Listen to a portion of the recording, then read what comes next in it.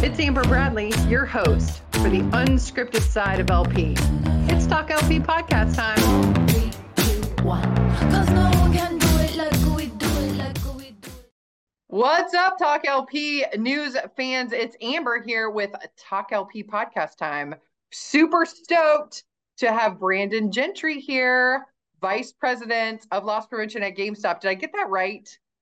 You did. You nailed it. Welcome. Okay, we talked off camera. We have to tell everyone that we are fellow UNF Ospreys, okay, which is the largest known hawk with no enemies because it's so mean at UNF, University of North Florida. We actually went to North Florida. It is a real school. And so I found another UNFer. So I'm stoked about it. It's my first time meeting one in the wild. So excited.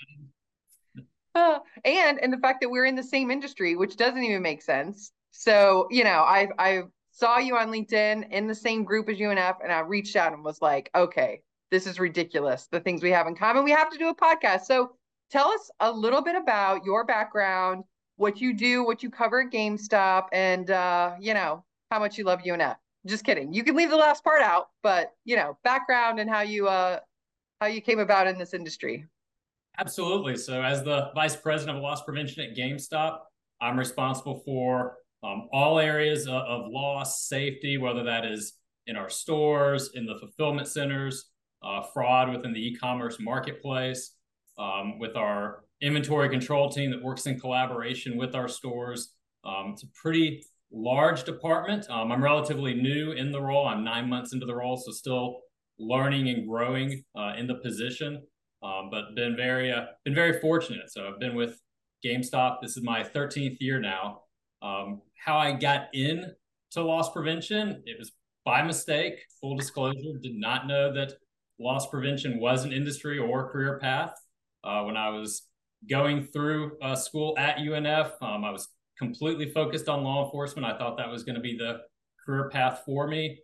And before I graduated, I wanted to do something that was tying into law enforcement with a job. So I knew that Target had individuals that stood at the front of their stores. They looked like police officers, security guards. So I thought, what better job to do before I became a police officer than to get into a career there or to a job there. And started out with Target, standing in front of their stores, checking receipts, making sure that all the merchandise was paid for. I quickly went into the undercover position.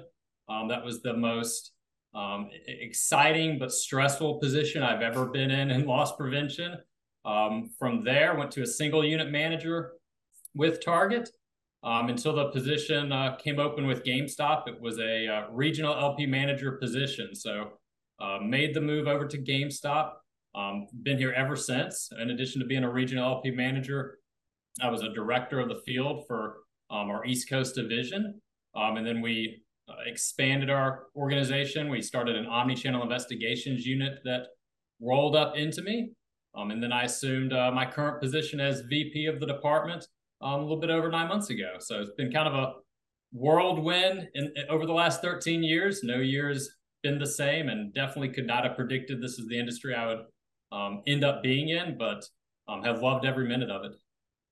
Well, it's really cool because you're relatively young for vice president role. I'll say it. Our listeners and watchers are thinking, man, that guy looks young, and he is young. But so I love talking to people like you because obviously, we talk to all kinds of executives on the podcast, some that just jump, from different companies. They maybe go back to operations and end back to LP. And then others like yourself are kind of more of a linear career path, which is so fascinating to me because I've never been good at politics, which you could probably assume. And I always like to hear kind of what are some things, and of course I'm going off script, that's how we roll, but we'll get back on it, I promise.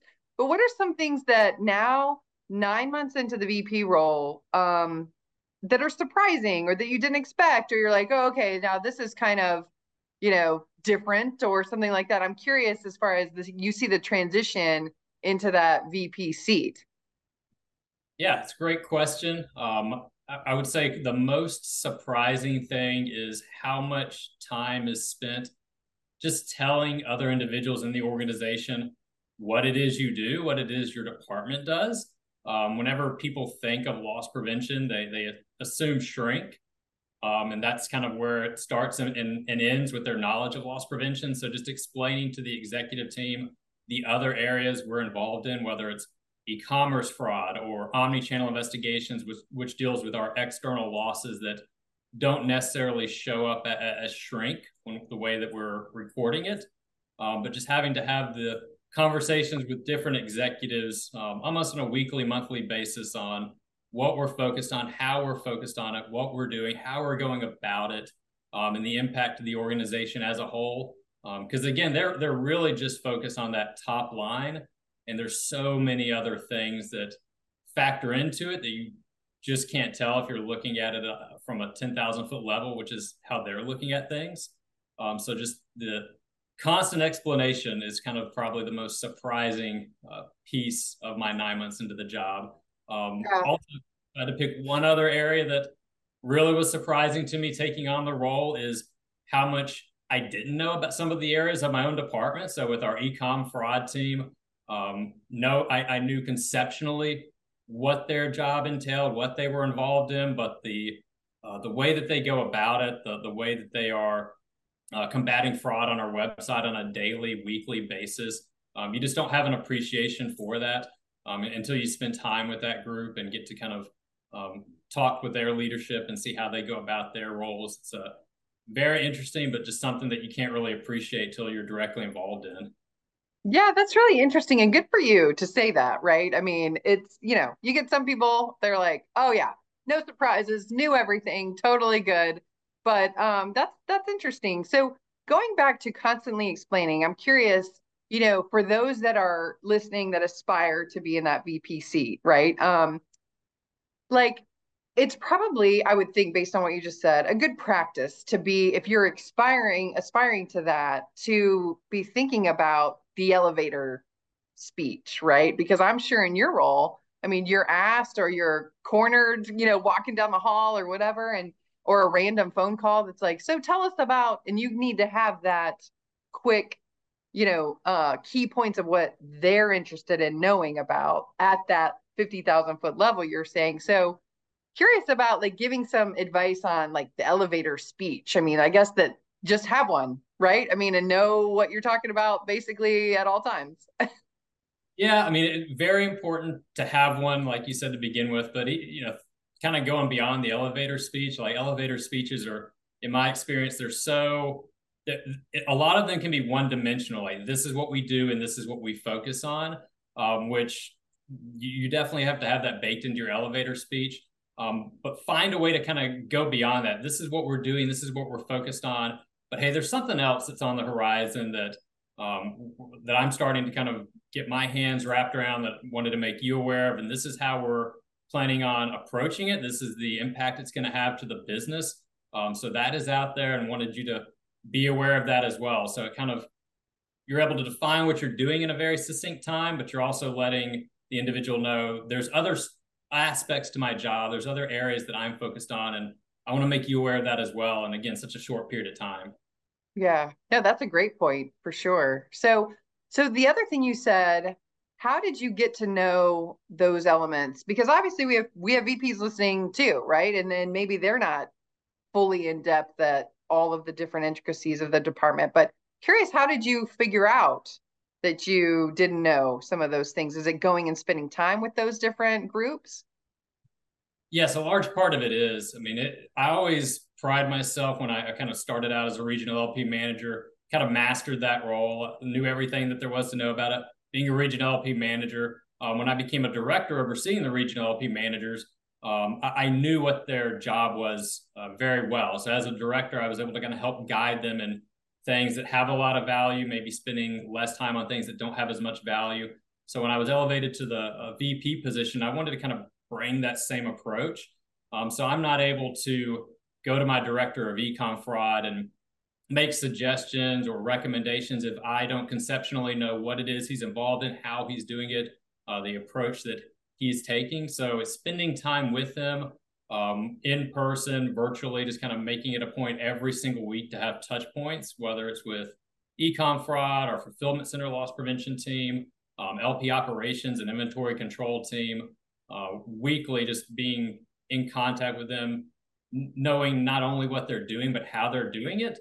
That's going to help me down the road be able to give them suggestions when we need to course correct on something. Yeah, and what's cool is you've had these roles, right? When you started at Target, right at the door checking receipts. I mean, you know what it's like to be that first person, first line of defense, if you will. Okay, so we're going to step back to the actual questions. So you're welcome. But professional development, let's start with the life leadership lessons, because I always think there's sometimes lots of places to go with these. But when people are listening to this and they're like, man, I would love to be in Brandon's role and like, get up there. Like, are there things that you constantly go back to, like from a leadership lessons, a mentor saying, like anything like that, that you're like, oh yeah, when times are tough, the tough keep going. Is that a song? That's like is it Huey Lewis? I don't know. It doesn't matter. I'm really good at that whole musical trivia, but what is yours? Not musical trivia, but leadership lesson. Sure. So on the leadership piece, one of the things that kind of comes to mind, I had multiple mentors throughout my career, but I do remember one of them saying this repeatedly through almost every conversation I'd have with them is not only to embrace change, but to seek out change. So you can react to change as it comes to you, or you can be the one that is driving the change. And if you're reacting to changes, it's very hard to get ahead. It's very hard to be proactive. You're in a constant state of reactiveness. So if you're the one that's driving the change, people are going to see that, one, you're not only doing what they're asking you to do with your core role, but you're truly trying to drive change for the betterment of the organization.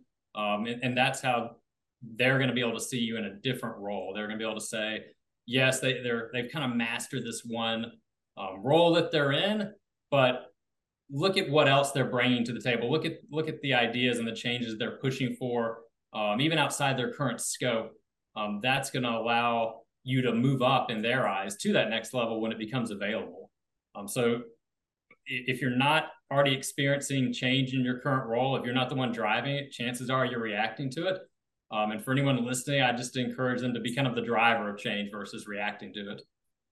Yeah, that's I've never heard that before. That's why I love asking these questions, because you always hear something totally different from everybody, which is really cool. But now we've kind of packed this beginning part out with advice for those trying to come up to that VP level, and even just, maybe store detective to regional or whatever, right? So I want to make sure we didn't leave anything out, because that's definitely one of the things that I say we're going to talk about, and make sure that you have a moment to say if there's anything that you could give people advice for on kind of climbing that corporate ladder. I would say get out of your comfort zone. So kind of tying into the change piece, but it's a little bit separate. Take on more responsibility than what you're ready for at the time within reason. I remember the individual who was onboarding me when I joined GameStop. They were a multi-region LP manager, and I think their store count was 350 or so locations. I was joining as a single region LP manager. I would have around 150 locations, and I remember asking them, like, how do you manage 400 locations, and isn't that stressful? And his response was, I'd rather have too much responsibility than not enough. I'd rather be overworked than underworked, because that's how you grow. That's how you add value to the organization. So being able to kind of not staying in that comfort zone, but seeking a way to get out of it, seeking a way to take on more than maybe what you're comfortable with, like that is definitely a piece of advice I would give anyone listening.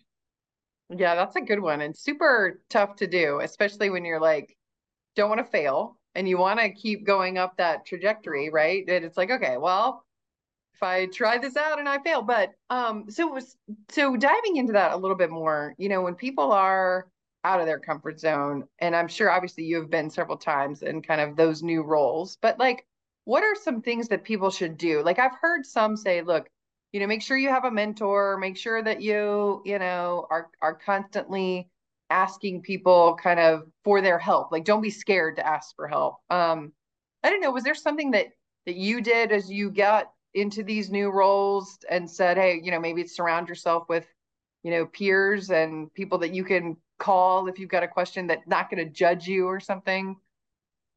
I think the thing for me that helped me out the most, I mean, I can't understate the importance of asking for help, like you said, having a strong network of mentors and individuals you can go to when you run into a situation that you don't have the answers for. But for me personally, the thing that helped me the most was at the start of any new role, any new challenge, just kind of before I jumped right into it and began attacking what the role was or the issues at hand, having a plan, kind of brainstorming what my priorities are, the 30, 60, 90 day transition into a new role. Like, you don't have to transition into a new role to have a 30, 60, 90 day plan.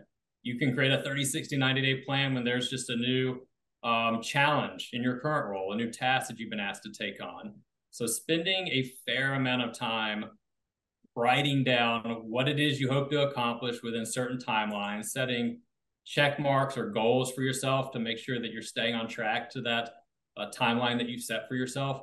That really has helped set me up for success, because by having those little milestones, little checkpoints along my path, that allows me to stay focused on the big picture, but one little win at a time, so to speak. So hope that answered your question. Yeah, I love that answer. And it's always one of those things that you think, especially as a strategic leader, which you are, you have to be like, okay, it's not just what's on my calendar this week, which is often tough to try to make time to plan for. I find that, when you're planning things for my own company, it's like, okay, we need to stop and be strategic and turn all the phones off and email off and figure that out. So, knowing that you sit at this VP level and obviously interacting with the C-suite all the time, like, what in general, we know you're not speaking specifically for GameStop, but in general, thinking about challenges that are on the horizon. I mean, whether that's the omni-channel work that you're doing or the fraud, or I mean, it seems like digital fraud's like off the chain these days. But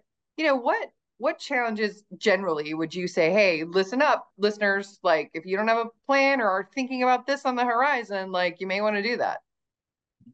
So I'll kind of cover this question from two different angles. On the e-commerce side, there's a growing trend of fraud on the e-com side. It's called friendly fraud. It's basically legitimate customers making purchases on the website, but then filing a claim with the customer service department that they did not get the product, or charging it back or doing a chargeback with their credit card, saying that product never arrived.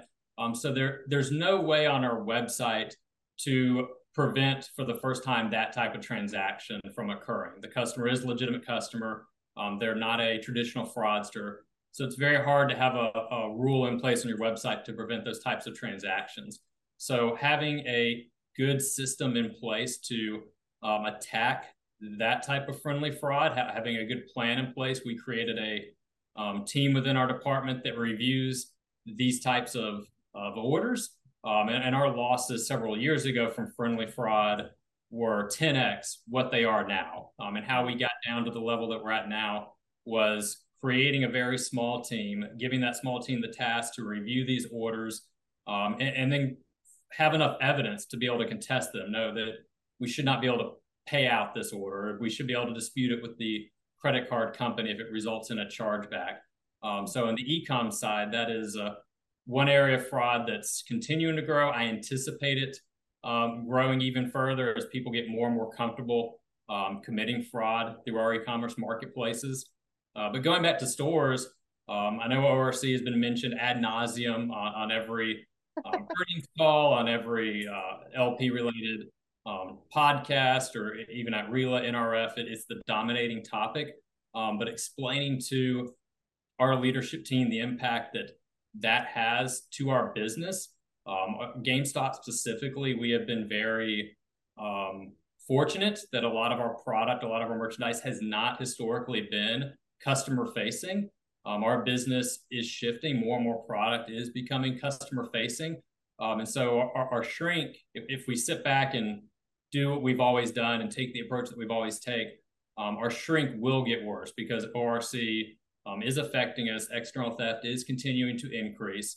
That's not specific to GameStop, that's across the board. So what changes do we need to make with visual merchandising, with our stores and how they respond to ORC and shoplifting, with our count schedule to more quickly capture areas of loss through counting the product and knowing about that loss in real time versus sitting back and waiting once a year for a PI to come in. We're having to look at kind of all avenues to approach the issue, but that's one that we're currently working through, is going to be a challenge for us. And I know industry-wide, it's a pretty overarching challenge.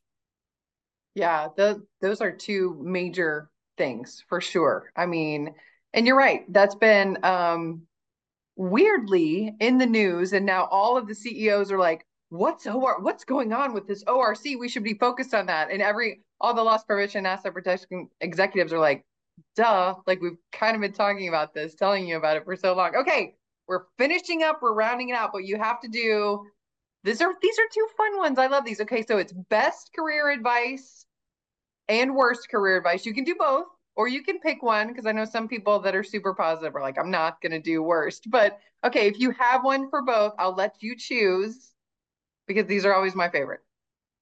I will take you up on both. So I will start with the best career advice. And that, thinking about that, I was given advice long ago to not make a rash decision based on a short-term circumstance. So there may be a situation with the company that you're in or with your certain role where things are not ideal. They are not clicking like they should. And a lot of individuals, they'll quickly look for the exit door. They'll look to make a change very drastically. And I've noticed that more times than not, that's not to the person's betterment when they look at their career as a whole. Being able to kind of persevere in that moment of stress, you will come out better for it, and your career will thank you for it down the road. So best advice was not making rash decisions. And then the worst advice, I would say, is see picture, do picture. That is an expression that I cannot stand. I've never heard that. Oh, well, let me introduce it to you. So see picture, do picture basically means this is what we want you to do. This is how we want you to do it. Don't deviate from that. And so that process, it doesn't allow for any innovation. It doesn't allow for any change to be able to adapt in any way to it. And so from a loss prevention standpoint, if you're telling associates see picture, do picture, well, what if what you're telling them doesn't work? You're just going to keep having bad results. There has to be the flexibility there to adapt, to change, to kind of pivot when the data tells you that you need to pivot. So by far, that is the worst career advice I've been given. Yeah, I like that example, because especially like, and I've seen this in our awareness work, is that you go to the corporate office and sometimes the corporate folks are like, oh no, this is how it works in the stores. They're definitely doing it this way. And then you go do focus groups in the stores and you're like, no, they're not. Like, they're not even doing anywhere close to that. Like, what are you even saying? So those are two really good ones. Okay, we're rounding it out with, I always say these are my favorite. The last ones are my favorite. But if you weren't an LP executive, what career did you miss out on? Like, what would you be? Can I give you two answers? Yes, I'll take it. They are extremely different. I'll preface it with that. First one that jumps out to me, so kind of going back to why I wanted to be involved in law enforcement. Initially, it was a desire to help people, a desire to help the community. I also love problem solving, so being able to help people, but also kind of solve a problem. A career I missed out on, I would say, was a pediatrician. Being in the medical field, being able to help people in need, being able to solve a problem situation at hand. That has always interested me, and that would be the career I missed out on. However, if I was not a pediatrician, it would be owning my own brewery. Very different. Yes. Would love to own and operate a brewery. I've joked that my retirement job will be working in a brewery. I don't care what I'm doing. I could be cleaning the vats or selling the beer. Doesn't really matter. But that would be a second career that I would be.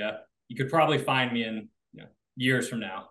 Yeah, I was gonna say, right in Atlanta, you got Sweetwater right there. I mean, I'm sure they might be hiring. Who knows? Monday night, red hair. I could go on and on, but yes, there's no shortage here.